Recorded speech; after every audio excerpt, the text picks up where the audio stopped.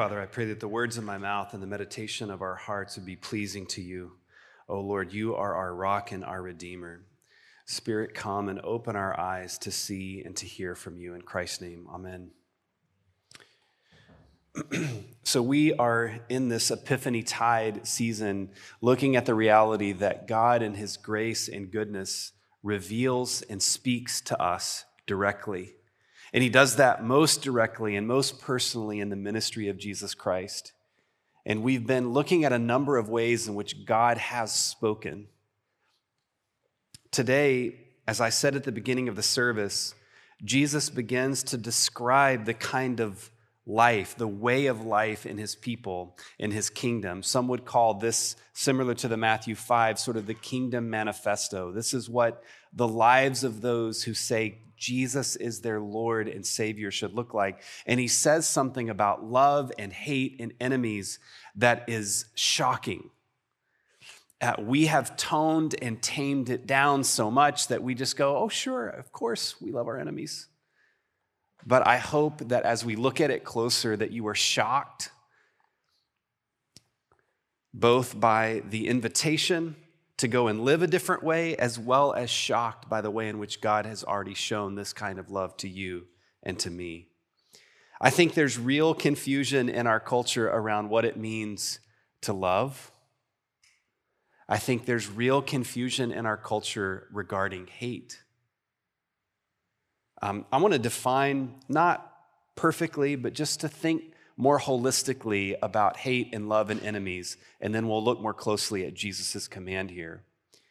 First of all, hate. I think there is kind of a surface definition and understanding of hate that is very common in our culture. We're at a place right now where it almost seems as if you or I, if we disagree with one another, we are being accused of being hateful.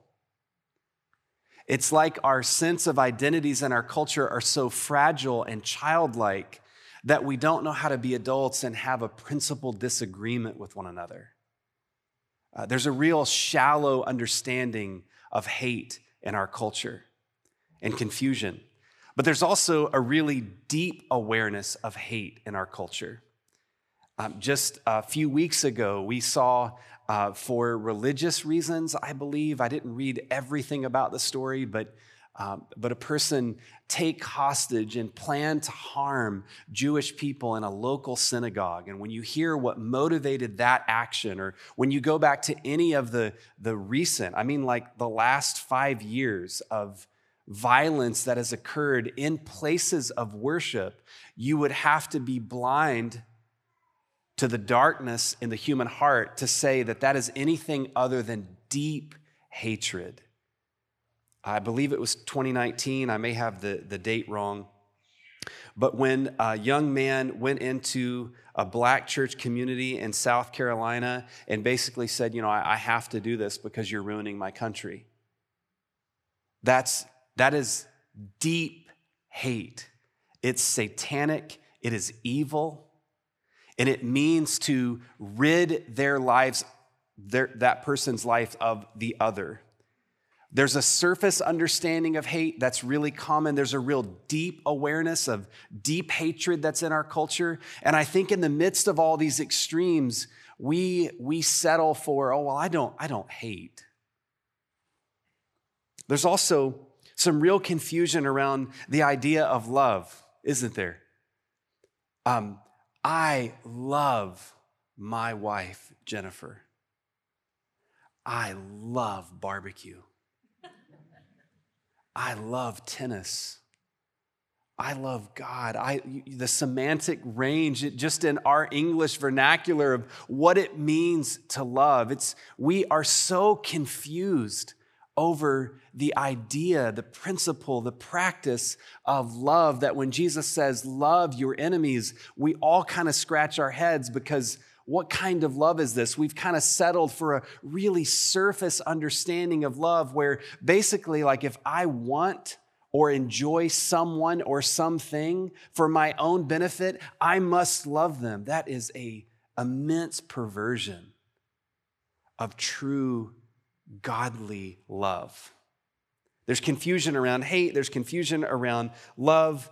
Thanks to a friend of mine passing along a book called Beautiful Resistance, Pastor John Tyson says about both of these, there is a culture, our culture, that is aching for an embodiment of real deep love that addresses our deep hate. And Jesus' teaching is precisely where we find the answer to this. How would we embody it? What would it look like? I also think there's real confusion around enemy.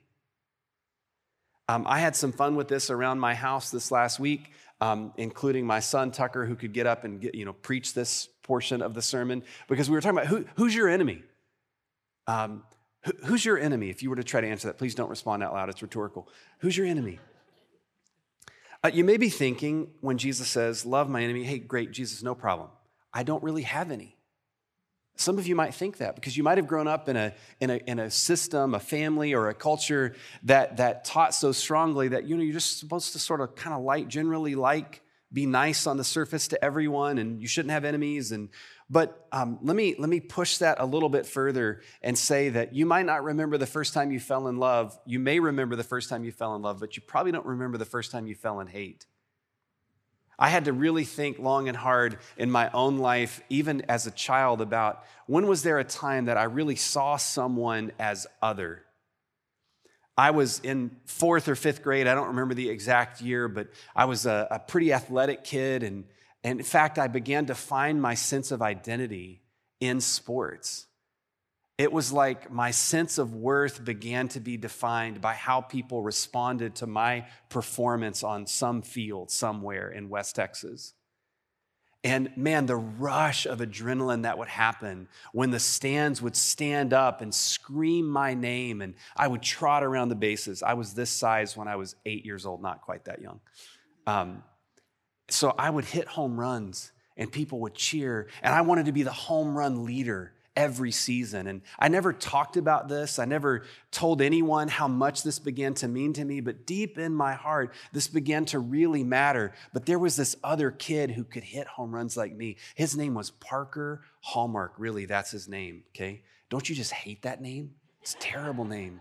I mean, just like Parker Hallmark, gross, what a terrible name.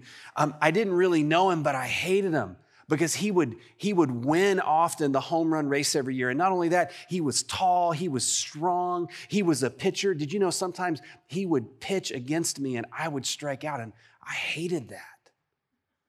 I didn't really know him, but I was convinced he was evil.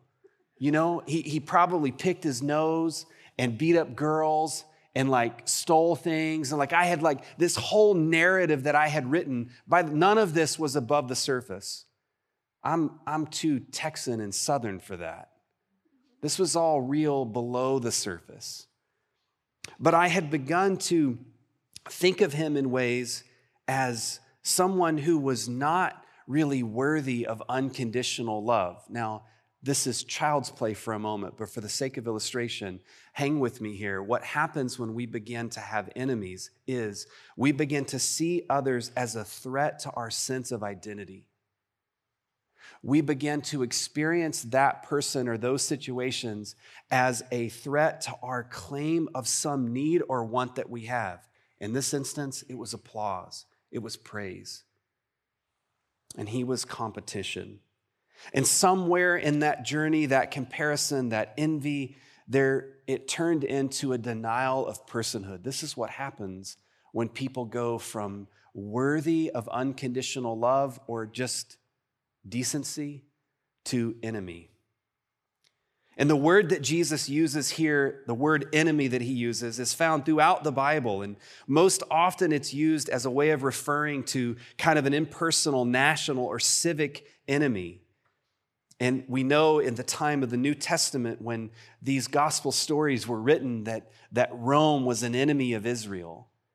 And that would have been one way in which they would have heard it. But we've toned this down to think about the term enemy. We've toned it down to the point where we don't realize that basically an enemy is anyone who you do not want to show unconditional love towards. Would you hang with me on that pretty raw, rough definition? Anyone that you are not motivated to show unconditional love for. Because prior, you might, if I say, do I have any enemies? Not really. Do you have anybody who you just really don't care for? You'd rather see them expelled from school and kicked off the team. You'd rather just not deal with them. You're beginning to understand then what it means to have a category for a person that you no longer find worthy of showing the unconditional love of God to. There's confusion around hate, around love, around enemy. And Jesus helps us here, not only in this passage, but throughout his teaching. It's why in our own liturgy, as we begin every service, we start with the great commandments. Because you and I were created in the image of God to love God with all that we are. And then in that image, as his sons and daughters, we were created to be the kind of people who love everyone else as ourselves. We love our neighbors as ourselves. It's in our opening, it's in our confession every week, because it is so central to what it means to say, I'm a disciple of Jesus. I'm a follower of Jesus Christ. And what Jesus does throughout his teaching ministry is he takes this concept of enemy and neighbor, and he helps us to see that they go together, that there is no one, if you are part of his kingdom, there is no person, there is no people group that is permitted for you as a child of the kingdom to say they are outside of the boundaries of God's unconditional love. And so I want to ask the question, when we finally realize that we do indeed have enemies, that we do have conflict that comes up in our life, if you live long enough, you're going to cross others and they're going to cross you, and you're going to get things twisted up. And when that conflict occurs, there's kind of three basic ways. And this is an oversimplification, but for the sake of time and hopefully some clarity on a few things, I'm gonna say this. There's three ways. One way is we get hostile. When conflict occurs or somebody crosses us, we up the hostility. We get really aggressive. This is one of the two main options that really the people of God at the time of Jesus were using. There was actually a group within Israel. They're known as the Zealots, that this was their style. They very literally believed that the way that we are going to sort of regain the kingdom of God is through violence, by upping the hostility. And I realize that as I walk through this, some of you are going to be more prone to connect with one of these three options more than another. And some of that is because of your personality. Some of that is because of your family of origin, how conflict was handled in your own home. But this first response that we see at the time of Christ was hostility and aggression. This is where you sort of blow up on both the inside and the outside. And we know that Israel actually had this really merciful law, the law of retaliation, that an eye for an eye and a tooth for a tooth. Even if you didn't know that that was a Bible verse, you probably heard that before. This was actually a way of Israel trying to embody a simple action of mercy towards their neighbor. Because the evil in our human heart does this. When somebody wrongs me, I don't want to offer an equal response. I want to offer a disproportionate response. And if you've ever tried to take care of a room of toddlers that are like 2 years old, you've seen this on full display, right? You know, Johnny, why did you punch Susie in the nose? Because she looked at me funny, right? Disproportionate response. I got a funny look. I beat her over the nose with my fist because that's what welled up within me. This is human nature. And the people of God in Israel had a way of saying, we're not going to be that way. An eye for an eye, a tooth for the tooth. Proportionate response. And they took that to the nth degree, to the point at which they began to lose the heart of God at the core of this law, which was meant to show us that we're not just simply supposed to refrain from retaliation, but Jesus is actually asking us to offer a disproportionate response in a totally different direction to those who have wronged us. Jesus says, I want you to love your enemies. We'll get there. But this is a disproportionate response in a totally different direction. Any of you who have studied the New Testament, particularly the teachings of Jesus, you know this becomes a huge question that all the teachers of the law, all the rabbis want to poke and prod Jesus on, because they want to say, who am I allowed to sort of carve out of being my responsibility to show love? Like, who can I say, well, not them, surely not them. And Jesus keeps expanding and expanding and expanding the definition to the point at which every tribe and every nation, every person becomes an object of God's unconditional love and mercy. And every story he tells, he flips it around where the person that the hearers would have thought like, oh, they're like that kid Parker in the 4th grade, but they're the hero of the story. Jesus is constantly reframing our way of narrating how we reject others and put them off at a distance. One response is we get hostile. It's amazing how much our temperament plays into this. In fact, I think that there's some of us who sometimes think that this is like the right response because, we're 8s on the Enneagram. And it's like, hey, I'm going to be a catalyst for change. And I'm going to speak truth to power. And God is a God of justice. And so I'm going to offer an equal response or more than equal response. Some of us get hostile, and we find that pretty naturally. Here's another response, though, and it's passivity. It's the polar opposite on the surface. It's calm on the outside, maybe, but there's dismissal or hatred down deep. When somebody gets into a state of conflict and they offer a passive response, they frankly just do nothing. They don't speak up. They simply withdraw on some level. And I want you to know that this tends towards a kind of victimhood. Like, what can we do? And if the hostility in the first option denies the personhood of the other person, like if I get rageful and punch somebody in the face because they looked at me funny, I'm denying their worth and value. In this response, we almost deny our own worth and value when we just stand aside and don't speak up. These were two responses that were really common in Jesus' day. And in fact, I think in our day, we can sort of convince ourselves that one of these two responses seems courageous and appropriate. Like, you can sort of twist and turn the motives of your heart to convince yourself that, like, well, I'm just being courageous. I'm just taking the higher road and I'm just going to back away and just, they're clearly so evil that no interaction on my part would do any good, so I'm just going to withdraw myself from it. Two responses. When it comes to passivity, I think the modern Christian church has actually misheard and misinterpreted Jesus' very teaching on this. In the passage, I've talked about this once or twice before over my time here, that Jesus goes on to actually say things that sound passive. When somebody strikes you, turn the other cheek to them, for example. This sounds like someone who just doesn't have any power and they just sort of, okay, well, you hit me. I'm just going to stand here and let you hit me again and let you hit me again. I want you to know that is a total abuse of what Jesus is actually saying.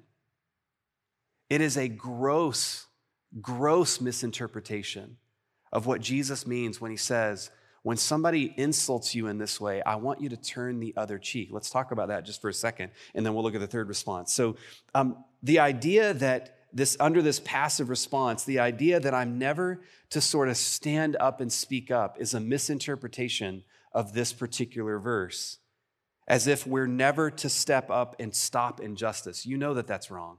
Like, just as I say that out loud, you go, of course God's people are supposed to speak against injustices in the world.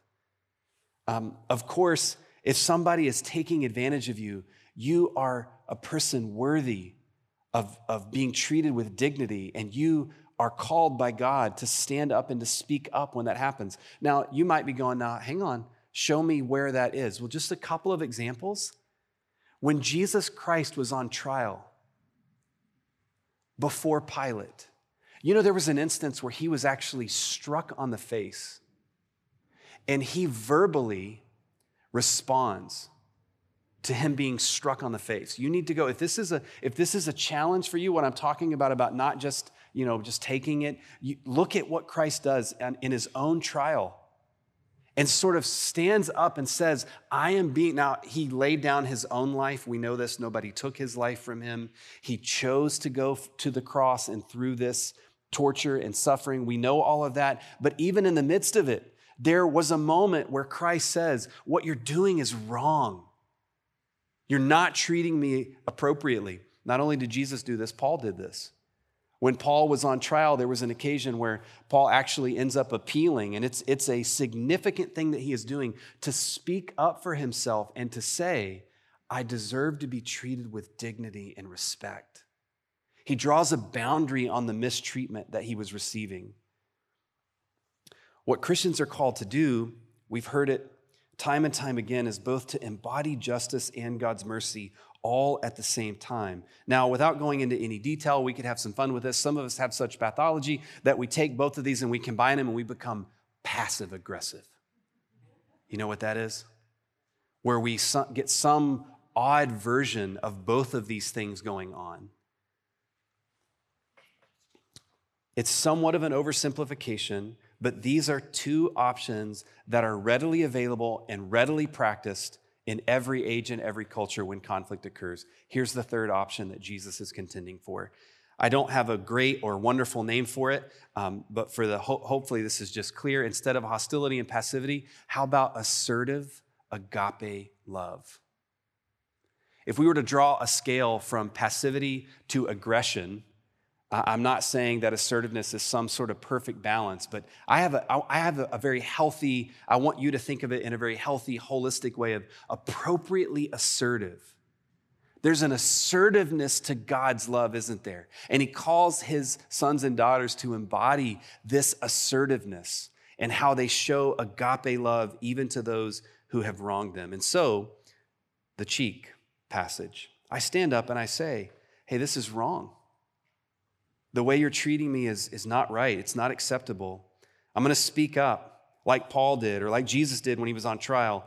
But here's what I'm going to do. I'm actually going to extend the other side of my face. Now, you know, like if you were going to try to knock somebody out, I know there are YouTube videos of 300-pound men that with a slap on the cheek can like blast you into the Netherlands.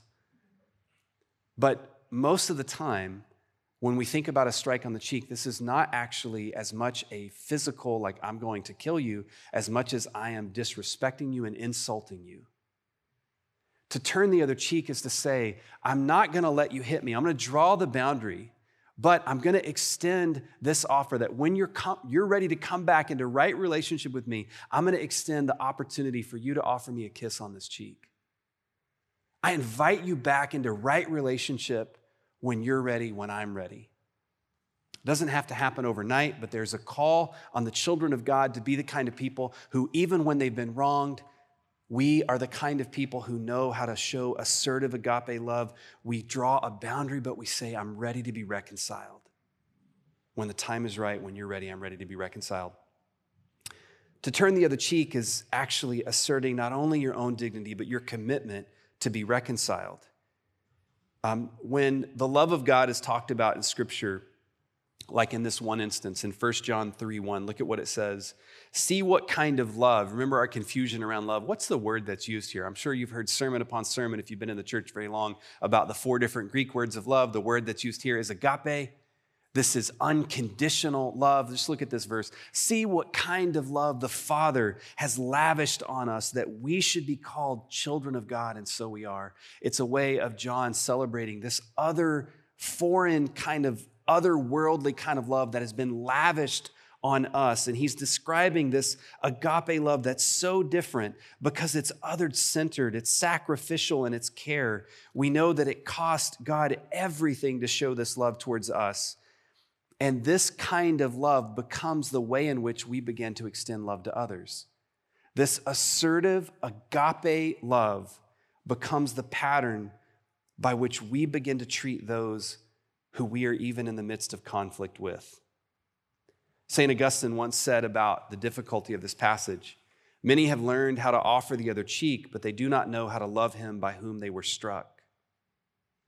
What does it mean to really love your enemies? Here's an image. I really want you guys to come to Israel with me, and there's 12 or so people that are already committed to come in November. Here's an image from the West Bank. A guy named Banksy, graffiti artist, paints on concrete walls and all kinds of odd places. Now, I think the interpretation, if you go and you research what this means and what it was intended for, could have all different. Good art has all kinds of meanings. Let me just say, This is maybe one example of assertive agape love. That what my enemies are expecting from me, that's not what's coming. What they're expecting from me is another, whatever the cocktail, I can't remember what that's called, where they throw it, we lodge it over. This was painted in one of the walls where there's immense civic, tribal, ethnic conflict. And the people of God are the kind of people that in the midst of the conflict, they have something totally different wrapped up, ready to throw over the field, over the wall. What is that? What is that we're ready to throw over? It's actually agape, unconditional love. And Jesus gets really practical. So this has to happen as we end in small ways and big ways. Jesus gives really small, practical, daily, weekly life examples. We don't have time to look at them all, but if you're asked to carry a load for somebody, even if they've been oppressive to you, here's how you should do that. If somebody asks you to borrow, here's how you should. If they want to take your cloak, there's all these practical daily examples. Let me just say, for the sake of simplicity and time, this has to happen in the small areas of your life. And so here's the question: who are the people in your life right now that you would just rather not show the unconditional love and grace of God to? We are not a people on mission for God's kingdom unless it's happening in the small areas of our lives. Neighbors, classmates, bosses, coworkers, family members.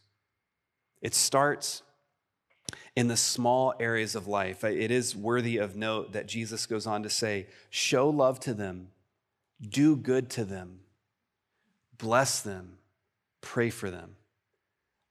I, like many Christians, I think I like to reverse that. Well, I'll pray for them. He actually says, start with showing, like today, this week. Take that bouquet of God's grace and mercy and love and show practical love towards them. It happens in small ways. It also has to happen in big ways in your life and mine. Very brief comment on this. Where there has been significant hurt in your life, where there's been significant wrongs, the gift that God wants to give to you first is the freedom of forgiveness, freeing you up from bitterness and resentment and anger and hatred.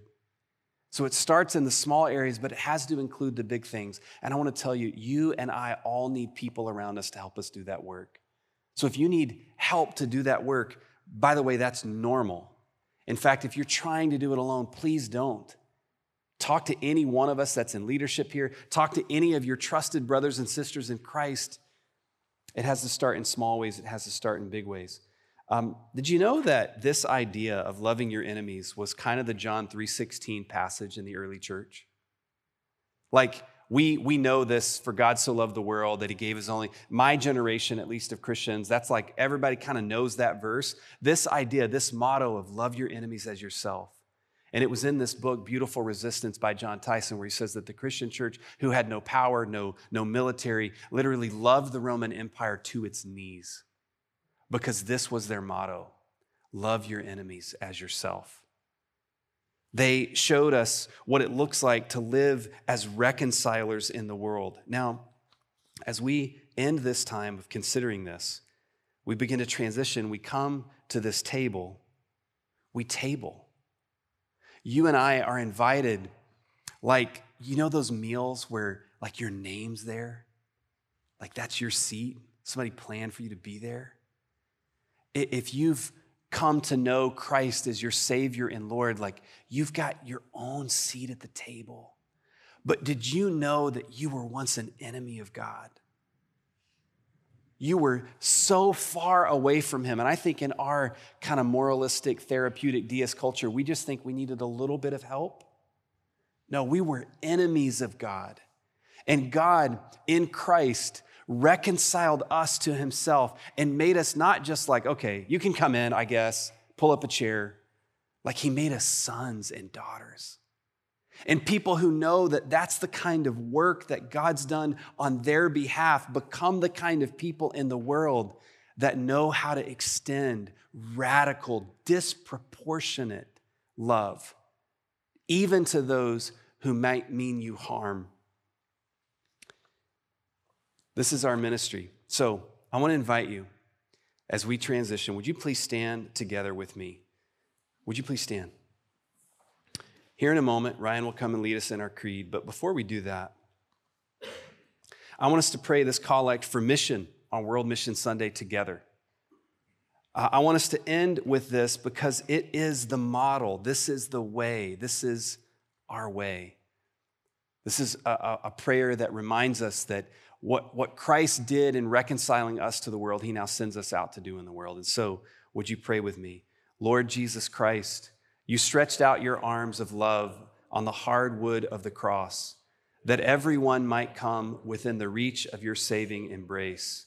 So clothe us in your Spirit, that we, reaching forth our hands in love, may bring those who do not know you to the knowledge and love of you for the honor of your name. Amen. Church of the Resurrection, our prayer is that we would be ministers of reconciliation in small ways and big ways this week.